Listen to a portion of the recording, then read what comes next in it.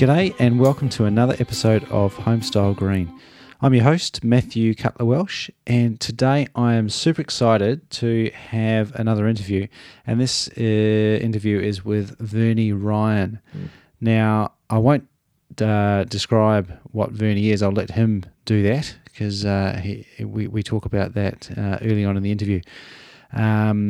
But what I will say is Verney's a super nice guy and is very well known around the industry, which is sustainable housing and design and environmental issues in general. He's got a vast amount of experience in the area. He does describe himself as a bit of a generalist, but he does have a lot of detailed information and experience as well, both here and overseas. So I'll let him do the talking because he has some great stories to share, and I hope you enjoy either meeting and hearing from Verney for the first time or from hearing a little bit more about him if you've already come across Verney before. So enjoy the interview, and we'll talk to you at the end of the show.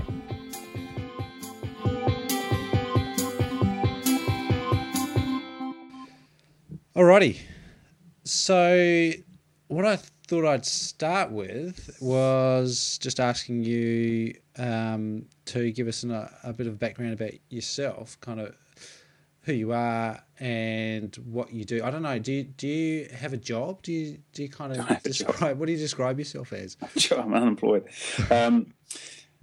Well, essentially, when people ask, I do usually have a fairly difficult time describing what I do. Yeah.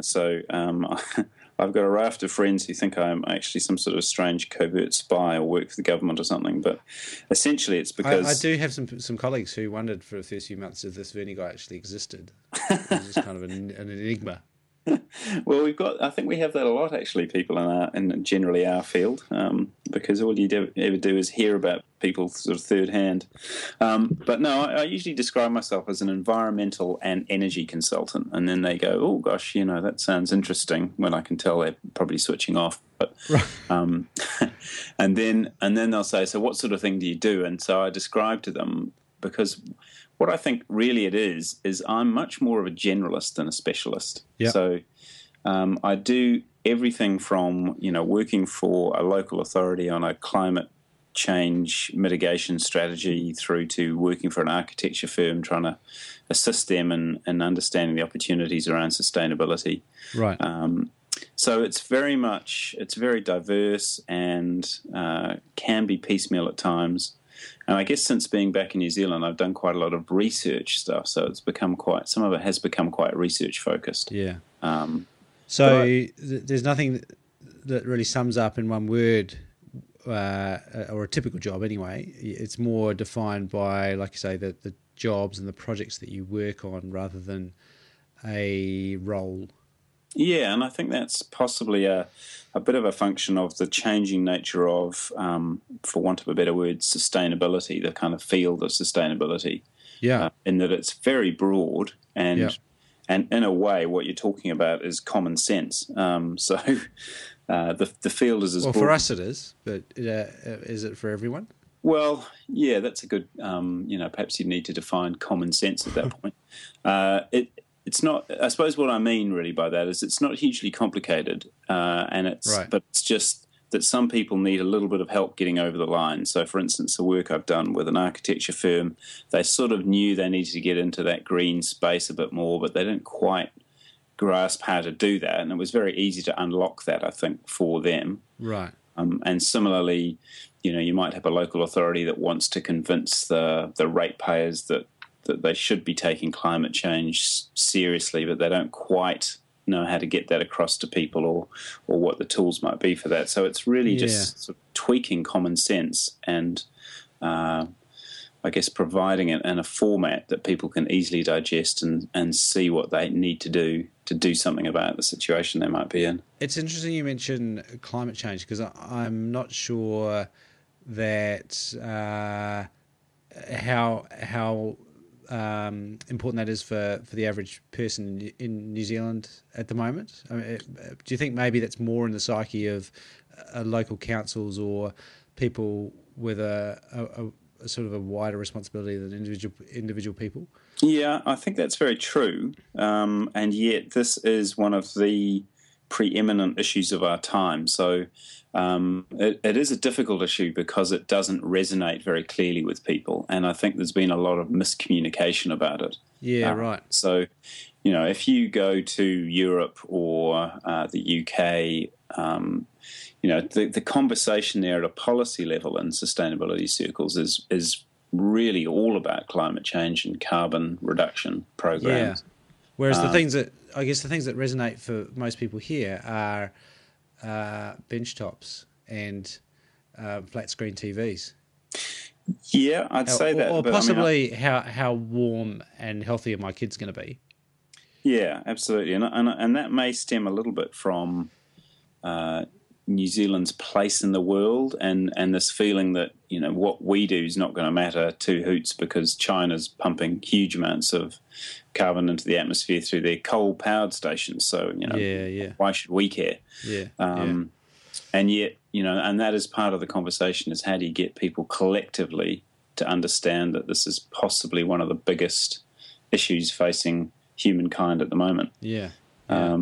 Simply because of the change, the rapid change that it could bring to bear on our culture, on our society, and that's let alone all the other species on the planet that have been quite happily trundling along for millennia, that are going to have to adapt very, very quickly if they're going to survive.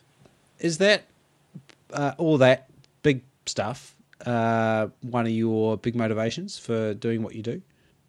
Yeah, I'd say it definitely is. The big stuff is a prime motivator, I suppose, for trying to be part of a solution rather than part of the problem. And having said that, I struggle along with everyone else with, wanting to go overseas and have travel, and You just went to China. Exactly. And I found myself in the. And still do find myself, flying to Wellington to discuss how to lower carbon emissions, or flying off to.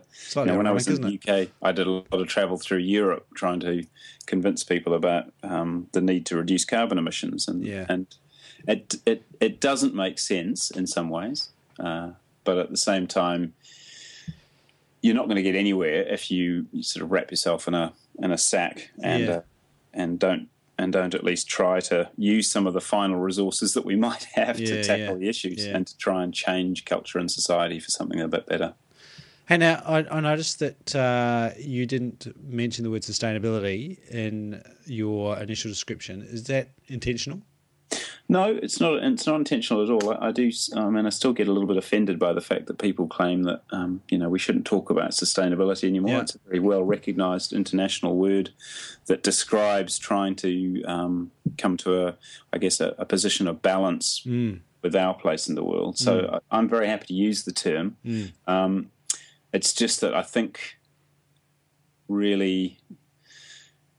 It's easier to describe myself as, say, an energy and environmental consultant, because people can more quickly understand that it's about the environment, it's about green things, or it's about energy, it's about the sort of fuels that we use and the electricity that we burn, as opposed to sustainability, which sometimes for general people, they may not resonate as well with them. Yeah.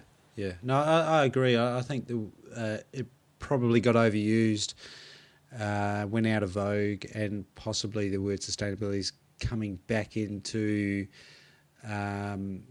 play a little bit more now, probably in a more correct usage of the term as a result of that. Yeah.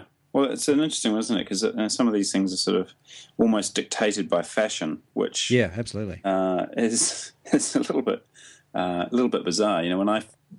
So I have always had a bit of a passion for things environmental, and I was a member of Greenpeace at a very early age, and I remember speaking with a slightly geeky friend of mine about how we were members of Greenpeace and how uncool that was, because at the time it was pretty uncool. Yeah, right. And then we joked about, imagine, in 15 years' time, if it suddenly became really trendy to be a member of Greenpeace. And would you still be in it? I clearly just remember laughing at that, the concept of it. And now here we are, where, I would imagine probably 40% at least of your average young sort of teenage crowd would at least aspire to be a member of Greenpeace, even if they haven't fronted up with the readies to do that. Yeah. Hey, I want to come back a little bit to how you came about doing what you do.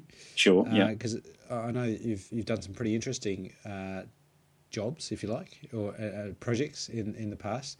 What's the short version of how you've come about to be a environmental and energy consultant? Well, I did. I guess my degree was more in planning and resource management, and then I shot off to the UK for about 10 years. And whilst there, I worked for a local environmental charity there, and then went to work for the Building Research Establishment, which was that an OE gone wrong, or was that? Yeah, I suppose you could describe it as that. I was initially decided it would be great to sort of spread my wings and get a bit of overseas experience, but also taste a woman over there, as you do. Yep, as you do that too. Yeah, although I'm happily married to her now, so that worked out for now. Nice. Yeah, and I wasn't really planning on staying for that long, but then just 1 year turned into the next, and the job opportunities I think are really good there. So the work that I was doing, particularly with the Building Research Establishment, there was quite a lot of European partnership projects, which was pretty fascinating to take part in. And then so that's BRE. Yeah, which is it's a huge, I guess, centre for building research. And so I mean, they are huge now, and definitely worth checking out. What's their website? Just bre.co.uk will get you there, and then from there you can kind of search to your heart's content. Were they that big and influential when you were there?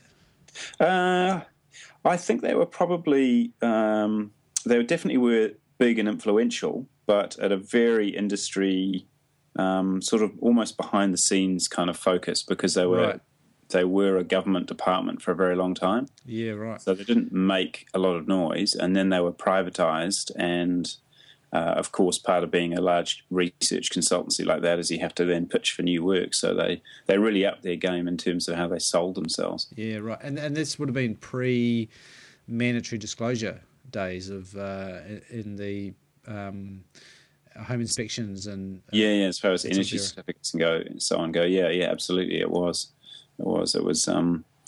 We're talking here when I joined BRE probably in about 97, 98. Right. And so then it was, they hadn't really had the concept of the whole of Europe joining together to come up with some common standards to look at the energy efficiency of buildings. That was probably back when New Zealand was punching above its weight as a clean green country.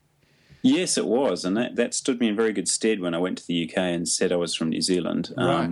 Which is interesting, because it'll probably be the exact reverse now. Certainly, there's a lot to suggest that UK are leaps and bounds ahead of us in terms of some of the things that they're implementing.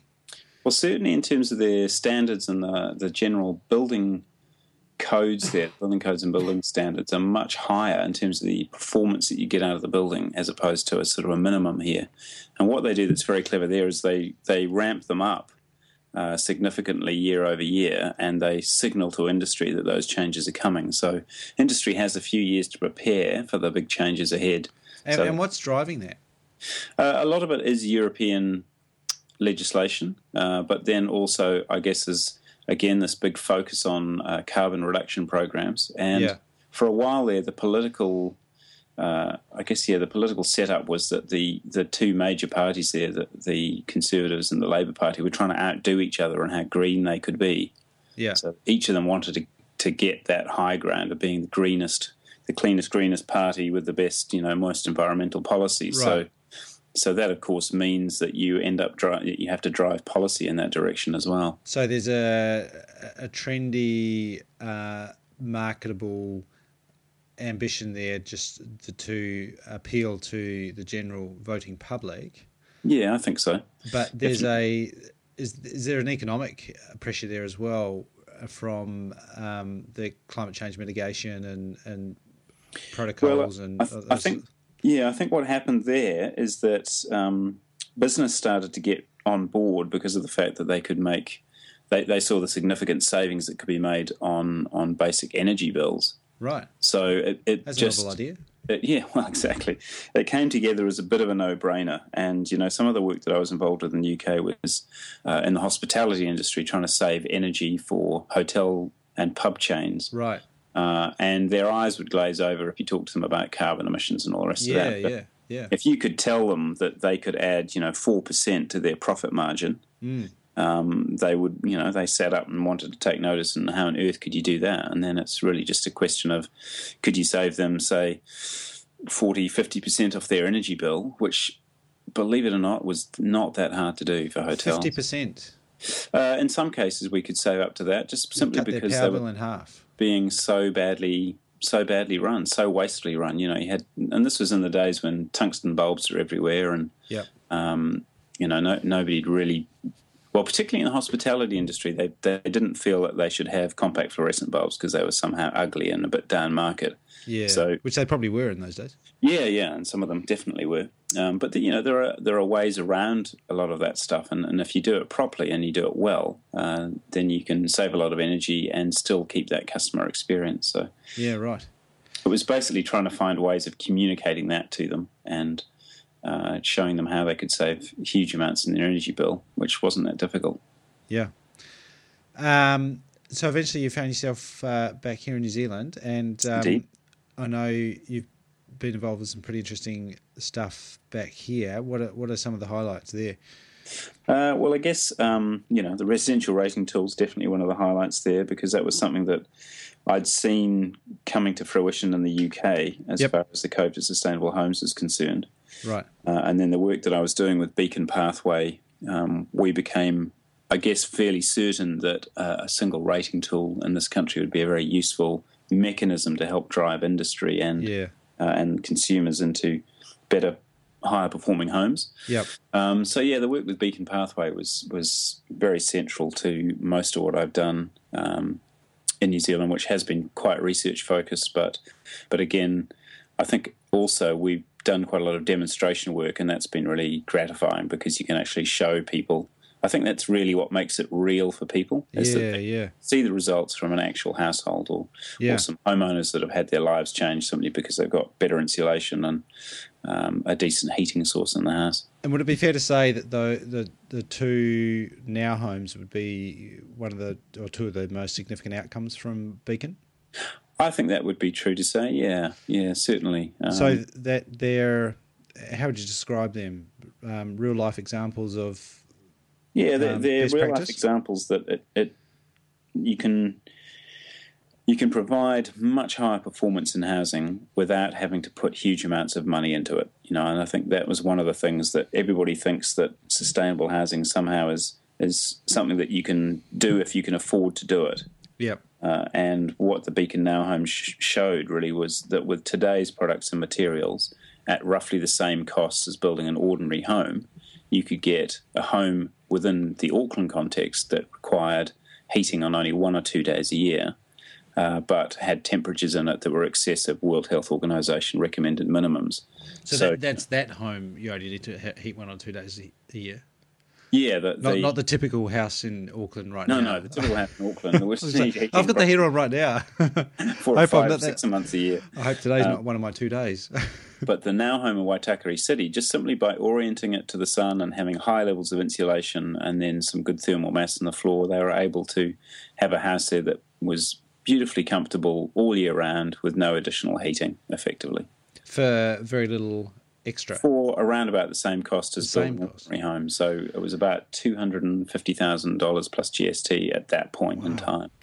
Which is, it's a staggering result when you walk into, it's June now, beginning of June, getting into winter, and every hardware store that I've been to is just a mess with all the latest heaters, which are pretty crap, really. Yeah. but it's not hard to extrapolate the money that must be being spent on buying a heater and then running the heater. Yeah, for sure. To offset, even if there was a premium on those houses. Yeah, well, that's absolutely right. But, time and again, and I guess some of my day-to-day work now is dealing with this struggle that you have where the building fraternity and developers will tell you that homeowners and consumers won't pay up front for some additional comfort that might pay back after 10 years. They're just that the message we get back all the time is don't make it more expensive, or the consumer's not interested, because they buy on price. Pretty much they buy on price all the time. So you have two identical houses next door to one another, and one of them's going to save you $500 a year, but it's $5,000 more expensive. They'll go for the cheaper house. Right. Now, I think that's largely a problem in the way that we've communicated it, that the real estate industry's communicated it, that the builder communicates it, rather than just that the homeowner somehow is too thick to do the maths on it. Yeah. Well, and do you think it's also that there are lots of other benefits that aren't necessarily shown in that simple figure? And I'm thinking about health and comfort as well. Yeah, absolutely. And again, as strange as it sounds, I think in some ways we do ourselves a terrible disservice when we focus on the payback periods. And it's a mistake. I think it is a mistake that I've seen repeated time and time again with energy campaigns, where they simply think by making that cost comparison, the customer's going to go, oh, great, well, that all works out. It'll pay itself off after 10 years, so I'll do the sensible thing. Whereas if you just sold something to somebody on the basis that it's, as you say, going to be warm, cozy, healthy for their family, going to stop them being sick, they don't have to hear how much more expensive it is or how many more days it's going to take to pay back. They'll just go for that one because it sounds like a much better bet. It does sound pretty appealing, warm and healthy.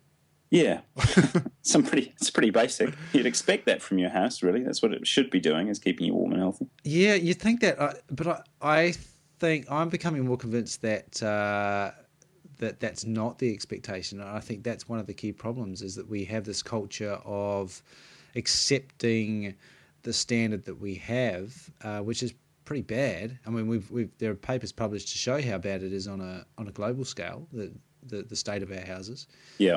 And I see it all the time, that it's people that it's all the expats coming from the UK and Canada that tend to be the ones that install things like central heating or decent insulation or retrofit double glazing, because they're not prepared to stand up with what we've got to offer in terms of their stock standard housing. Yeah, that's right. Well, they have become accustomed to warm, comfortable houses. Yeah. So why would you go back if you have one of those? Whereas why would you go back? Conversely, I think as a nation, we've perhaps come accustomed to cold, damp houses. Yeah, I think that's very true. Sad, but true. Hey, look, we're just about out of time. I want to ask you, what's one thing you're working particularly well for you right now in your place? Well, it sounds very basic, but it's probably the most important thing, which is just high levels of insulation. And for me, because I live in a renovated villa, that was renovated before I moved into it, and they didn't do a great job, I have to say, in some aspects, and they spent money in the wrong places. But I've topped up the insulation with a fairly thick sort of 300mm blanket. Right. Did you do it yourself? Yeah, I did do that myself in the end, out of frustration, because I had a number of people come and have a look at it. And in the end, I had someone from a fairly reputable company, which I won't name, kind of look at me in a sad way and go, God, wouldn't you do it yourself though, mate? So, and, did they know who you were? I guess I better had. No, I don't think they did. They were just taking me at face value. I do quite a lot of mystery shopping, actually. Do you? That'll be harder for you to do, I would imagine, as people get to know Verney, right? Maybe. I don't know. It doesn't seem to stop them cold calling me. So I've had interesting home ventilation people in, let's just say. Well, that's a topic for another day, I think. Yeah, well, I think it probably would be. But so topping up was that ceiling insulation or underfloor? No, ceiling insulation, because they can't fit under the floor. Right. Sadly, I've not got enough clearance there. So the ceiling insulation, and it just makes such an instantaneous difference to how warm the house is. Right. So you noticed a clear difference before and after? Yeah. Definitely, and I think what I'm in the process of doing now is replacing my downlights so that I can get that coverage right the way across the ceiling. Yet another conversation for another day. Probably. Awesome. Hey, well, thank you very much, Verney, for your time. Really appreciate that, and we'll catch up again sometime later. Sounds good. Thanks, Matthew. Awesome.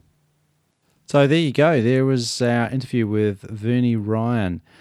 Now, Verney mentioned a few things in that interview. One was BRE, and I'll put a link to them in the show notes, and also Beacon and the Beacon Now homes.